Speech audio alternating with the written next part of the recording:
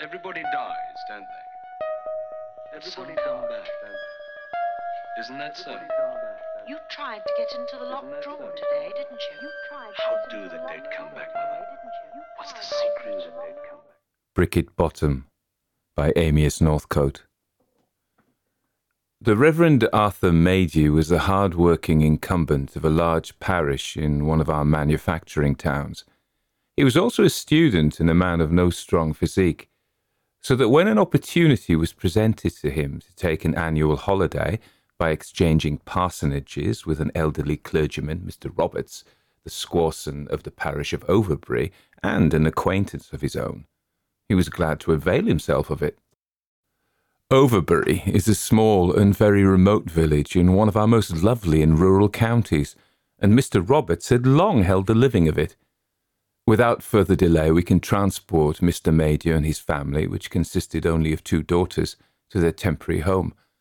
The 2 young ladies, Alice and Maggie, the heroines of the narrative, were at that time aged 26 and 24 years respectively.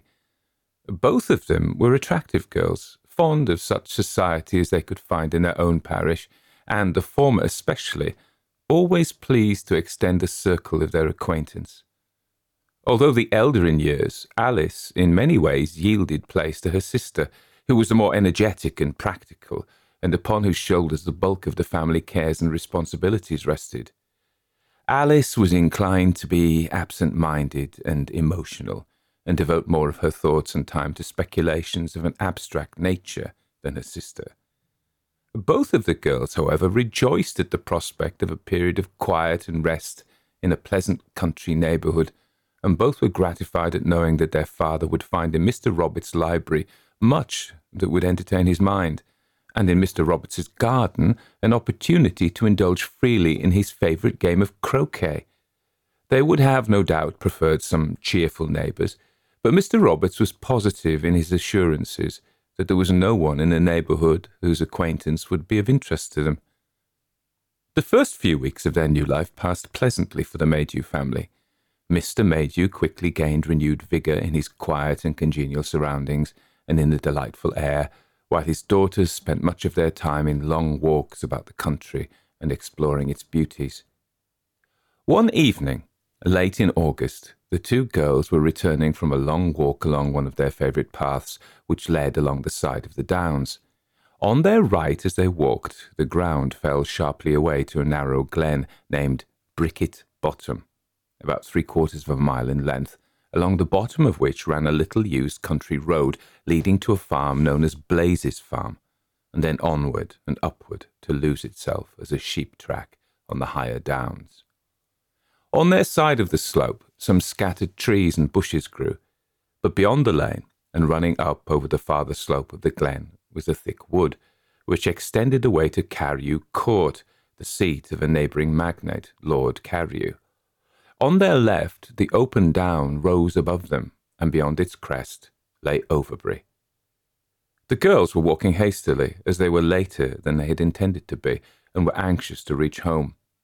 At a certain point at which they now arrived, the path forked, the right-hand branch leading down into Brickett Bottom, and the left-hand turning up over the down to Overbury. Just as they were about to turn to the left-hand path, Alice suddenly stopped, and pointing downwards exclaimed, "How very curious, Maggie! Look, there's a house down there in the bottom, which we have, or at least I have, never noticed before, often as we have walked up the bottom." Maggie followed with her eyes her sister's pointing finger. "I don't see any house," she said. "Why, Maggie," said her sister, "can't you see it? A quaint-looking, old-fashioned red brick house. Just there, with the road bends to the right. It seems to be standing in a nice, well-kept garden, too." Maggie looked again, but the light was beginning to fade in the glen, and she was short-sighted to boot.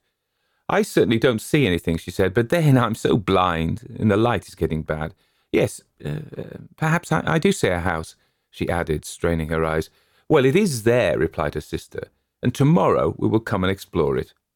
Maggie agreed readily enough, and the sisters went home, still speculating on how they had happened not to notice the house before, and resolving firmly on an expedition thither the next day. However, the expedition did not come off as planned, For that evening Maggie slipped on the stairs and fell, spraining her ankle in such a fashion as to preclude walking for some time. Notwithstanding the accident to her sister, Alice remained possessed by the idea of making further investigations into the house she had looked down upon from the hill the evening before. And the next day, having seen Maggie carefully settled for the afternoon, she started off for Brickett Bottom. She returned in triumph and much intrigued over her discoveries, which she eagerly narrated to her sister.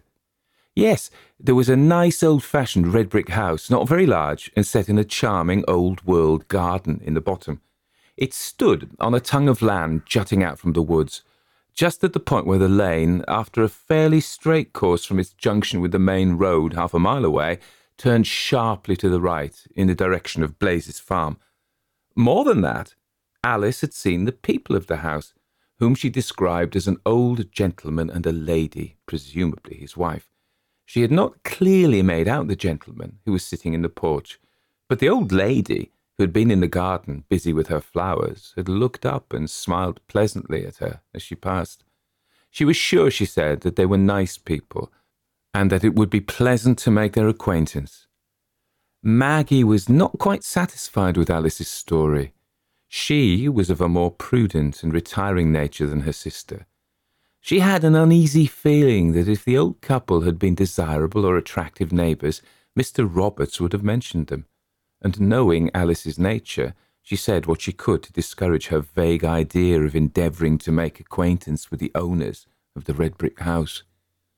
On the following morning, when Alice came to her sister's room to inquire how she did, Maggie noticed that she looked pale and rather absent-minded, and after a few commonplace remarks had passed, she asked, "What's the matter, Alice? You don't look yourself this morning." Her sister gave a slightly embarrassed laugh. "Oh, I'm all right," she replied, "only I didn't sleep very well. I kept on dreaming about the house. It was such an odd dream, too. The house seemed to be home and yet to be different." "What? That house in Brickett Bottom?" said Maggie. "Why, what is the matter with you? You seem to be quite crazy about the place." "Well, it is curious, isn't it, Maggie, that we should only have just discovered it, and that it looks to be lived in by nice people. I wish we could get to know them." Maggie didn't care to resume the argument of the night before, and the subject dropped. Nor did Alice again refer to the house or its inhabitants for some little time. In fact, for some days the weather was wet, and Alice was forced to abandon her walks.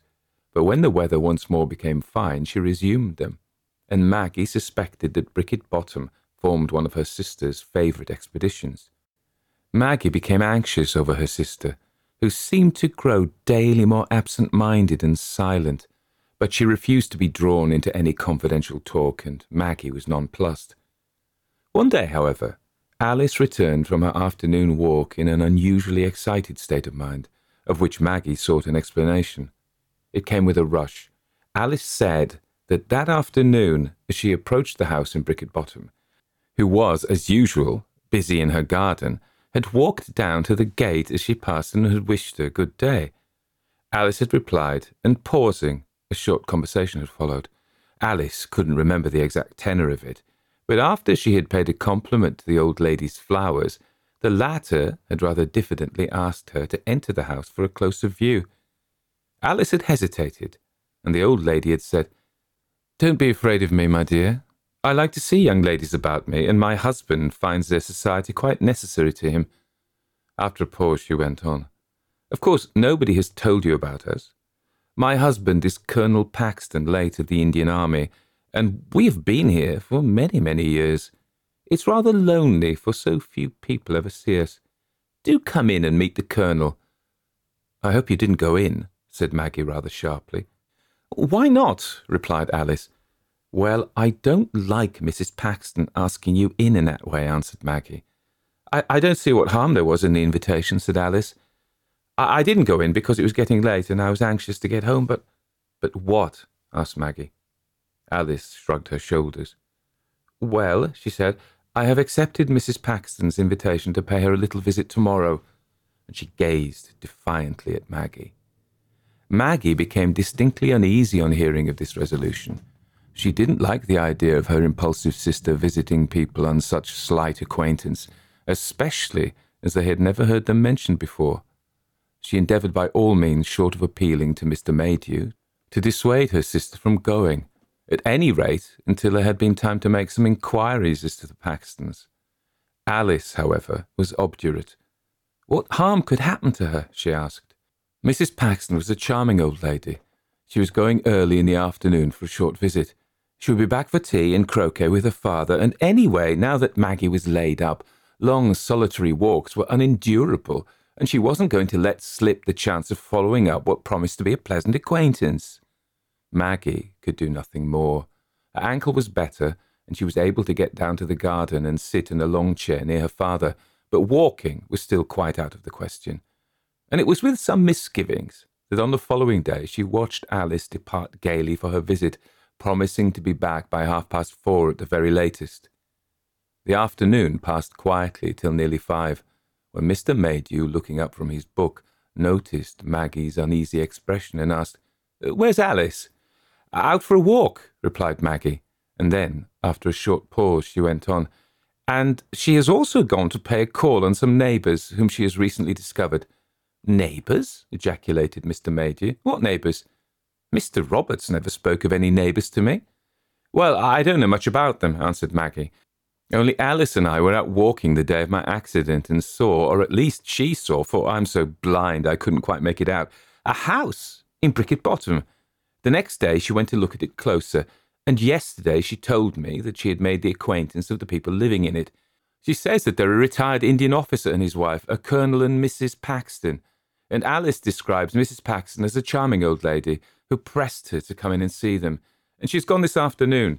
But she would be back long before this." Mr. Maydew was silent for a moment and then said, "I am not well pleased about this.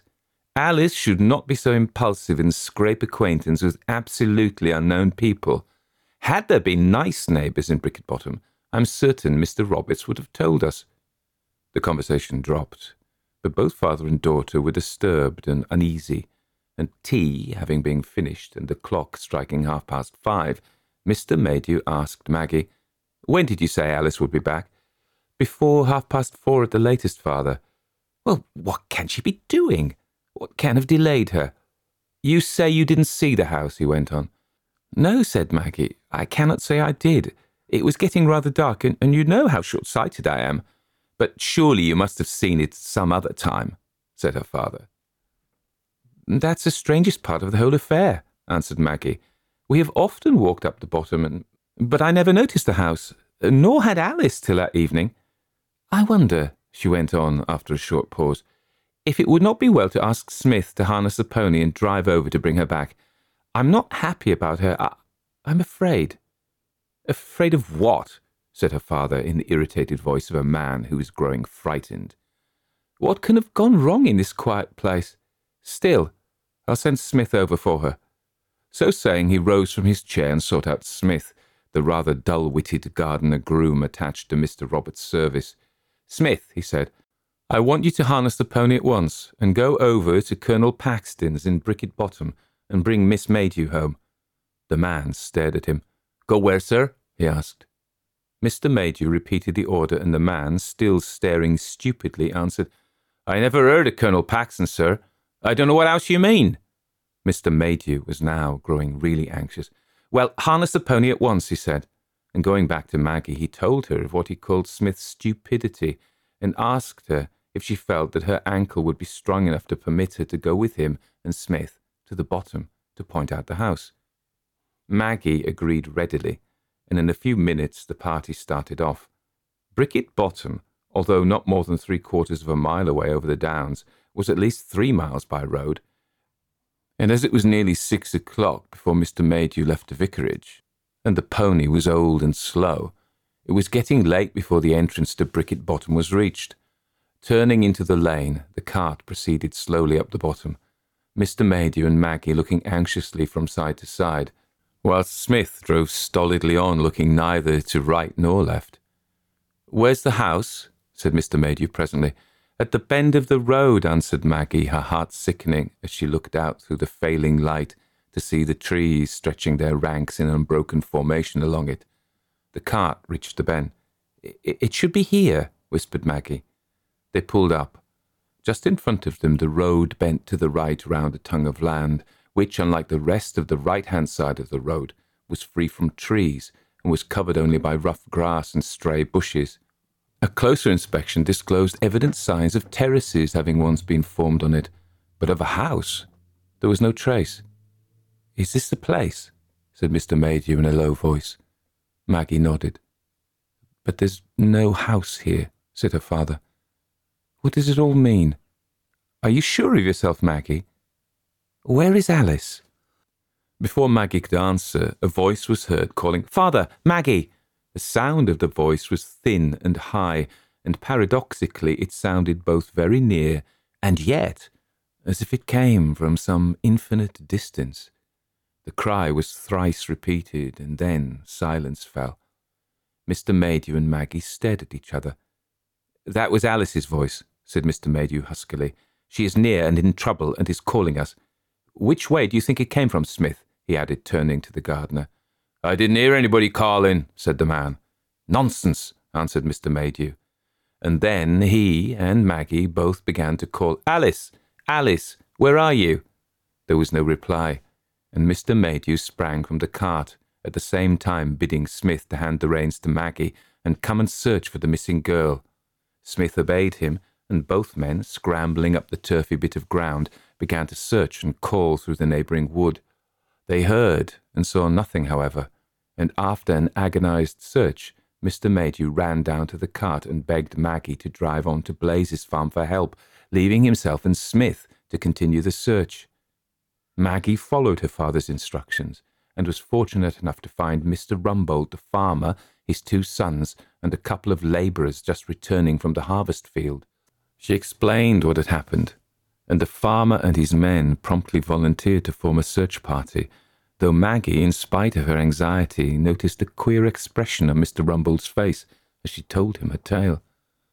The party, provided with lanterns, now went down the bottom, joined Mr. Maydew and Smith, and made an exhaustive but absolutely fruitless search of the woods near the bend of the road. No trace of the missing girl was to be found, and after a long and anxious time, the search was abandoned, one of the young Rumbolds volunteering to ride into the nearest town and notify the police. Maggie, though with little hope in her own heart, endeavoured to cheer her father on their homeward way, with the idea that Alice might have returned to Overbury over the downs whilst they were going by road to the bottom, and that she had seen them and called to them in jest when they were opposite the tongue of land. However, when they reached home there was no Alice, and though the next day their search was resumed and full inquiries were instituted by the police, all was to no purpose. No trace of Alice was ever found. The last human being that saw her having been an old woman who had met her going down the path into the bottom on the afternoon of her disappearance, and who described her as smiling, but looking queer-like. This is the end of the story, but the following may throw some light upon it. The history of Alice's mysterious disappearance became widely known through the medium of the press, and Mr. Roberts, distressed beyond measure at what had taken place, returned in all haste to Overbury to offer what comfort and help he could give his afflicted friend and tenant. He called upon the Maydews, sat for a short time in silence. Then he said, "Have you ever heard any local gossip concerning this Colonel and Mrs. Paxton?" "No," replied Mr. Maydew. "I never heard their names until the day of my poor daughter's fatal visit." "Well," said Mr. Roberts, "I will tell you all I can about them, which is not very much, I fear." He paused and then went on. "I am now nearly 75 years old, and for nearly 70 years no house has stood in Brickett Bottom. But when I was a child of about 5, there was an old-fashioned red brick house standing in a garden on the bend of the road, such as you have described. It was owned and lived in by a retired Indian soldier and his wife, a Colonel and Mrs. Paxton. At the time I speak of, certain events having taken place at the house, and the old couple having died, it was sold by their heirs to Lord Carrew, who shortly after pulled it down, on the ground that it interfered with his shooting. Colonel and Mrs. Paxton were well known to my father, who was the clergyman here before me, and to the neighbourhood in general. They lived quietly and were not unpopular, but the Colonel was supposed to possess a violent and vindictive temper. Their family consisted only of themselves, their daughter and a couple of servants, the Colonel's old army servant and his Eurasian wife. Well, I cannot tell you the details of what happened. I was only a child. My father never liked gossip, and in later years, when he talked to me on the subject, he always avoided any appearance of exaggeration or sensationalism. However, it is known that Miss Paxton fell in love with and became engaged to a young man to whom her parents took a strong dislike. They used every possible means to break off the match, and many rumours were set on foot as to their conduct. Undue influence, even cruelty, were charged against them. I do not know the truth. All I can say is that Miss Paxton died, and a very bitter feeling against her parents sprang up. My father, however, continued to call, but was rarely admitted. In fact, he never saw Colonel Paxton after his daughter's death, and only saw Mrs. Paxton once or twice. He described her as an utterly broken woman, and was not surprised at her following her daughter to the grave in about 3 months' time. Colonel Paxton became, if possible, more of a recluse than ever after his wife's death, and himself died not more than a month after her under circumstances which pointed to suicide. Again, a crop of rumours sprang up, but there's no one in particular to take action. The doctor certified death from natural causes, and Colonel Paxton, like his wife and daughter, was buried in this churchyard. The property passed to a distant relative, who came down to it for one night shortly afterwards, but never came again, having apparently conceived a violent dislike to the place, but arranged to pension off the servants and then sold the house to Lord Carrew, who was glad to purchase this little island in the middle of his property. He pulled it down soon after he'd bought it, and the garden was left to relapse into a wilderness. Mr. Roberts paused. Those are all the facts, he added. But there is something more, said Maggie. Mr. Roberts hesitated for a while. You have a right to know all, he said to himself. Then louder, he continued.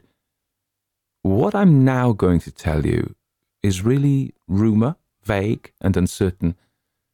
I cannot fathom its truth or its meaning. About 5 years after the house had been pulled down, a young maidservant at Carrew Court was out walking one afternoon. She was a stranger to the village and a new coiner to the court. On returning home to tea, she told her fellow servants that as she walked down Brickett Bottom, which place she described clearly, she passed a red brick house at the bend of the road, and a kind-faced old lady had asked her to step in for a while. She didn't go in, not because she had any suspicion of there being anything uncanny, but simply because she feared to be late for tea. I do not think she ever visited the Bottom again, and she had no other similar experience, so far as I'm aware. 2 or 3 years later, shortly after my father's death, a travelling tinker with his wife and daughter camped for the night at the foot of the Bottom. The girl strolled away up the glen to gather blackberries, and was never seen or heard of again. She was searched for in vain. Of course, one does not know the truth, and she may have run away voluntarily from her parents, although there was no known cause for her doing so. That, concluded Mr. Roberts, is all I can tell you of either facts or rumours. All that I can do now is pray for you and for her.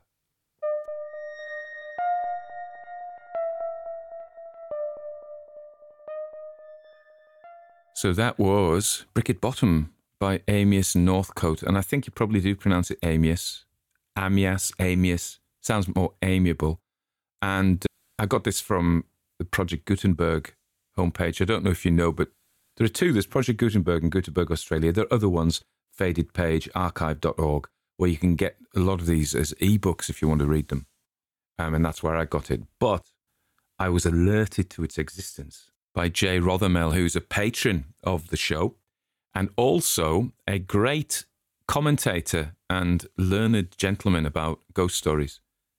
He's got a blog called Easily Distracted. So if I remember, I'll put a note to it a link to it in the notes. So basically, if you look at the bookshops or Amazon and things like that, you see that Amias Northcote is compared with M.R. James, Arthur Machen, and Algernon Blackwood. This story was published by him in 1921 in a book called In Ghostly Company. I don't have many biographical facts. I see that he was born in 1864, died in 1923, so he published this 2 years before he died. And he was the youngest child and seventh son of Sir Stafford Northcote, the first Earl of Iddesleigh, and was a Chancellor of the Exchequer under Disraeli. So, and his mother was the daughter of a baron. He had two children, a daughter Cecilia and a son, the Reverend Dudley Northcote, who was a vicar clearly. And he spent some time in Chicago running a small business there, and he was a Justice of the Peace in Buckinghamshire. So he was, you might say that he didn't necessarily need to write for a living, but wrote for a hobby, and there's nothing wrong with that. Jay Rothermel in his blog makes the great comment. He says, "Of course, not all dead writers in the genre are classic, and Amias Northcote is a good example." And he says that most of the stories in this collection, in Ghostly Company we just mentioned, is not very good. And Jay also mentions Matt Cowan. Now, Matt Cowan is also a follower of the podcast and is an author in his own right, and you can find him on Facebook. And he often comments on the podcast, but certainly he's in touch with me. So both Jay Rothermel and Matt Cowan are guys, if you're interested in this genre, are people worth following for their commentaries. You can actually find a lot of stuff on the Facebook group, which is Classic Ghost Stories. It's not the Classic Ghost Stories podcast, which is one of my promotional engines. Engine is a bit of a posh word for it. It's not really an engine. It's more like a faltering, broken bicycle.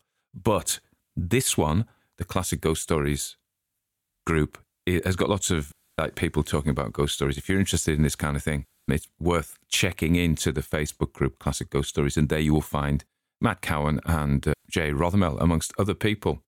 So yeah, going back to Jay's comments, I'm going to rely on these. He says that basically, of the most of Amias Northcote's stories aren't much cop really, but he singles out two which are, and hence me reading this one. One is Brickett Bottom, clearly, which we've just read. And the other is The Late Mrs. Folk.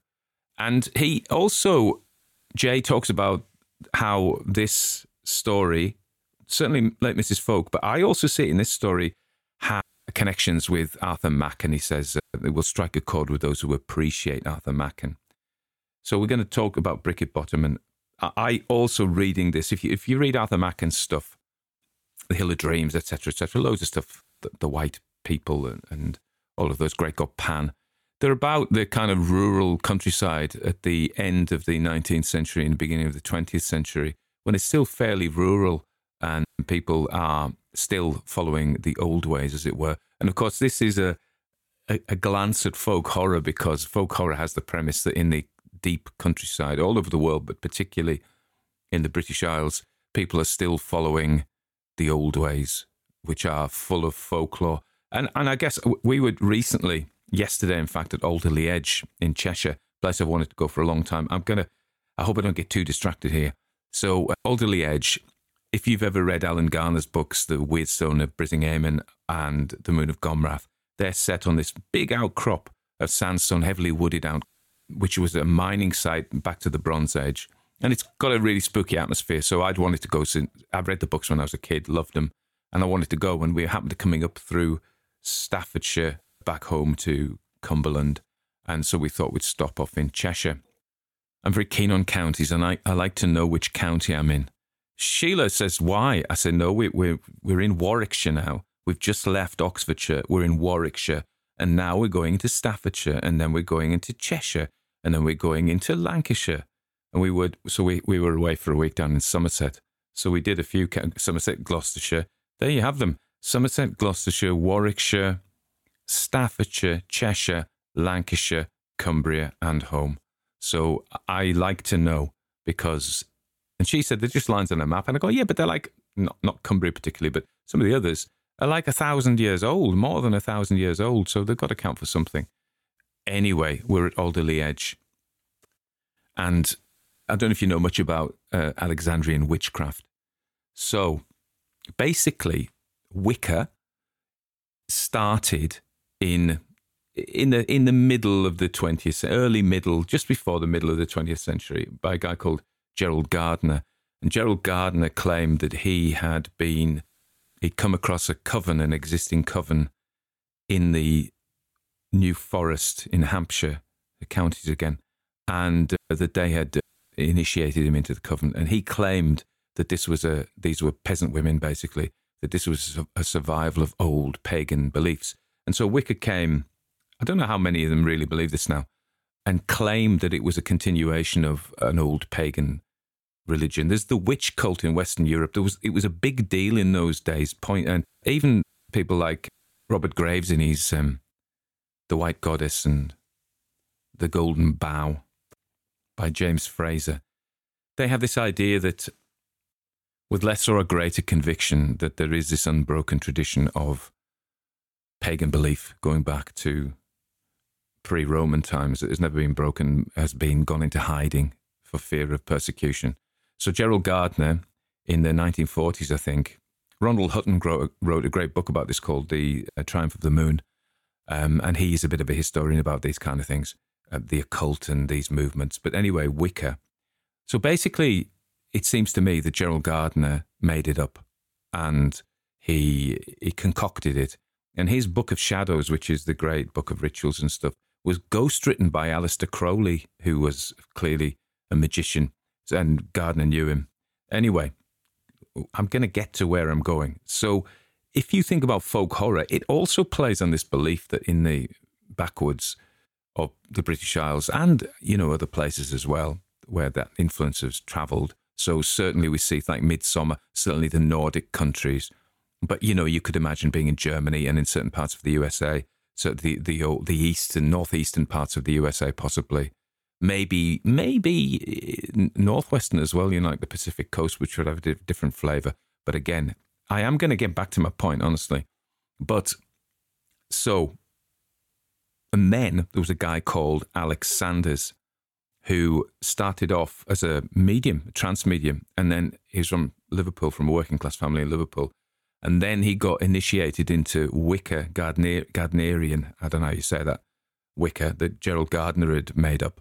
And he thought, he did a bit of ceremonial magic as well, Alex Sanders. And he loved, if you look at his pictures, he's going for the Hammer horror vibe. He really is going for the occult master. And there's another connection. Jonathan Sharp, who is the Heartwood Institute, who is behind the music at the beginning of this podcast, has done lots of other stuff where he samples some of Alexander's words and he says some crazy things like, I could destroy all life on this planet, just I don't want to. Well, Alex Sanders created his own brand of witchcraft called Alexandrian witchcraft, which incorporated more ritual magic, more ceremonial magic, a la the Golden Dawn and people like this. So we were at Alderley Edge. A great deal of Alexander's fame in the 60s and 70s, if you see those pictures of the beautiful naked women with knives and stuff and on Dennis Wheatley covers, that is Maxine Sanders, his wife. So he teamed up with Maxine, who happened to be blonde and beautiful and naked a lot. And this, you can imagine the papers at that time really loving it. And all the photographs, they just loved it. It rather prurient, wasn't it? But there we are. Anyway, she was initiated at Alderley Edge, where I was yesterday. That is the connection. Long way of telling a short story, but that's me all over. And of course, it was one of the reasons I went there, because I like places that have a sense of the supernatural, I suppose. That's not going to be a surprise to you. And so did Arthur Machen. And he wrote these stories, basically early folk horror, whereby there are still the fairy folk and beliefs. And Arthur Machen isn't particularly ghosts. He's more like these lingering presences and spiritual auras and things. And that's what I see in Brickett Bottom. And as I was reading it, I was thinking, this is a really nicely done story, till I got to the end. I still think it's okay, but I don't think it's a bad story at all. But the first thing is, I quite like, so there's the frame. It's full of the cultural things of its time. So basically, these girls have to go with their father. In modern story, you wouldn't have their dad there, would you? You just have two girls going to stay in some house in the country.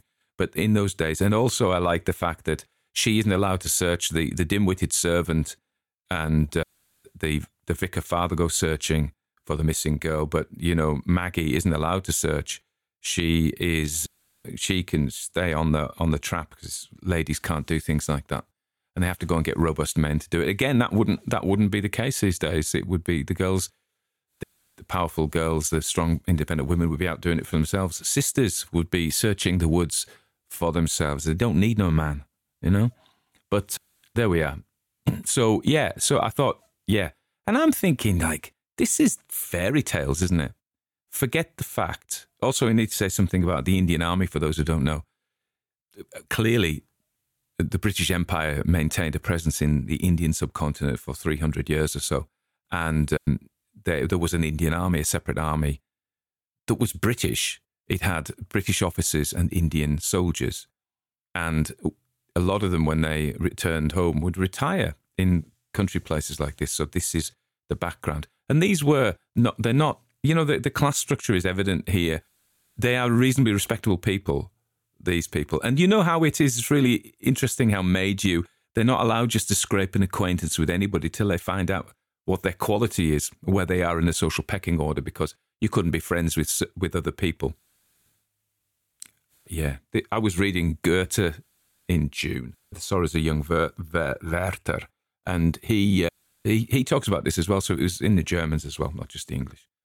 But okay, so I'm thinking, yeah, this is good. These, if I was going to write it, I would have made them more fairy-like, but, the fae. And at the end, perhaps the story's better because it isn't like that. So at the end, what we see is the loss of the daughter, because the Paxton's daughter, that disappeared, the red brick cottage that was knocked down. These are kind of ghosts, aren't they? They're ghosts. They're not fairies. They're ghosts, as it turns out. And I was a bit disappointed because I was set up for fairies. I like fairy stories, dark fairy stories. And the Paxtons appear to be ghosts.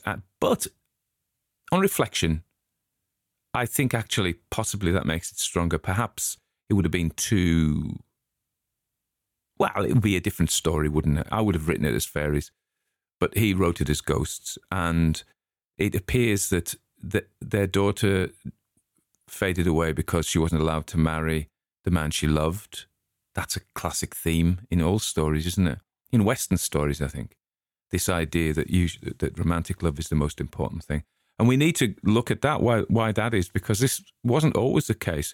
And then in the medieval period, you have the troubadours, and you have this idea of courtly love. So, you think of the King Arthur stories whereby Guinevere and Lancelot, you basically have your husband, and then a knight can fall in love with the wife, and they have this courtly love thing. And I think the idea that romantic love is the most important thing rather than just an arranged marriage, the idea that romantic love is so important in Western culture, it's like the big be-all and end-all, isn't it? It goes back to the Middle Ages, to courtly love, and we see it. It's not just us who thinks that. Our ancestors, our Edwardian and Victorian ancestors, thought that as well. Clearly in this story, and if you don't get to be with the one you love with all your heart, you wither and die. And this is what happened. And of course, then that killed the mother, which killed Colonel Paxton through grief. So it's a very sad ending for them all because they wouldn't let her marry some thick-thewed working-class farm labourer because he was beneath them. What a terrible mistake. But it appears, and this leads us on to stone tape theory. We just started a Discord server. It's really easy. It's just like a chat thing. Don't be frightened by Discord. Basically, if you look in the YouTubers' comments, and I've kept it to members and things, supporters, because that's what I promised them ages ago. We're going to have a book club. We're going to look at stories. So anyway, I've set up a Discord server, which basically is a chat server, like you type your messages in, and it's also got a voice server so we can talk, and that's what I want to do. Anyway, we're going to discuss stories. So we talk about the stone tape theory. And the reason for me mentioning the Discord server was that somebody on the Discord server said to me, Tony, that's me, what other podcasts do you listen to? And I listen to a lot of the YouTube stuff as podcasts as I'm driving. Obviously, I don't watch it because I would crash. But I listen to stuff, but I do listen to Uncanny on BBC Sounds, which is Danny, I can't remember his second name now. He's a fantastic presenter, and he looks at real life hauntings and stuff. And he's a very infectious presenter, and we were listening to that. And somebody mentioned stone tape theory. So stone tape theory is the idea that I think it's rubbish probably, but yeah, it's an idea that heavily emotional events such as this, where the girls died and then her mother and father died, that it imprints itself in the stone. And the stone, and there are various elaborations on this to make it more kind of scientific, in air quotes, that if it's a sandstone with a high mica or quartz content, then the quartz, because we use quartz has vibrate. I think this is all bull, to be fair.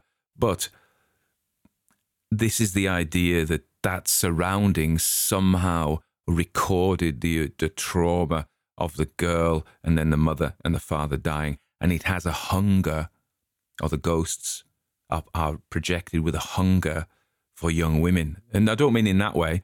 I mean in they want to replace their daughter. They're so hungry for her. And this is what happened to both the Tinker's daughter and the Mr. Maydew's daughter. I think it wasn't Maggie. I get mixed up. There's two of them, isn't there? But anyway, there we are. So on reflection, I don't think it's a bad story. And I think Jay concluded that as well. It wasn't bad.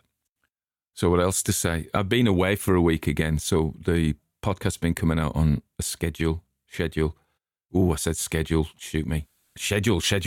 And so I haven't been here. We've been to Glastonbury and Rowright Stones in Oxfordshire.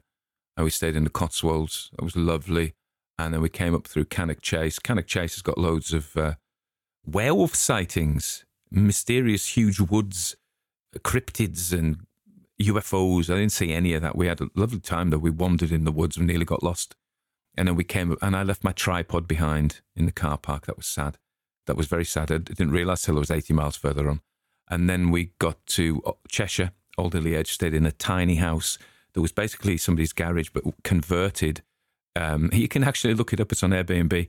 And it was converted, basically fantastically converted to get 2 bedrooms and a living room and a kitchen and a shower out of a garage, and a small garage at that. And but the stairs were a bit dodgy, but it was immaculately kept, and it was only a couple of miles from Alderley Edge, which is where I wanted to visit, and I've already talked about that. And I got lots of pictures of mushrooms because I think the damp has brought out these fly agarics and stinkhorns and shaggy caps and all sorts. I'm not a massive mushroom man, really. I don't even know if she's into all sorts of other herbs, but not mushrooms. Anyway, so news, calls to action. Yeah, go and subscribe to my Haunted Places channel, please, on YouTube. I need to get over 1,000. I'm nearly there. I've had a good response. I start from 50 and I put the appeal out and we're up to about 800. And there's some organic growth because there are useful things there. And that is basically me talking about so-called real hauntings. And I'm moderately skeptical about some of them. But if you like me droning on, then I'll put a link to that. So I'm going to do, now I remember, a link to my new channels, all free.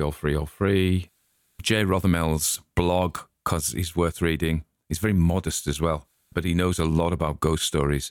And I'll probably try and sell you something. I don't know what. I might put my Dracula book up because I streamed it, but the stream broke. So it's only about 11 hours, which is still a fair bit of listening. But the full thing's 16 hours. Well, you can have those 16 hours. I've got them in my Ko-fi shop. So you can get them. It's only $5.99. So if you want to, you can download them and listen at your leisure. I enjoyed doing Dracula, but it was a huge piece of work. But yes, so 3 things. Jay Rothermell's blog, go and listen. Please sign up to my Haunted Places site. That's very kind of you. And if you're so minded, please buy my Dracula. Just in time for Halloween. Why not?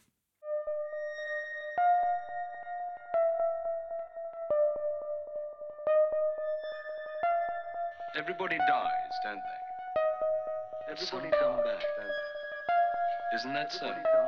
You tried to get into the locked drawer today, didn't you? How do the dead come back,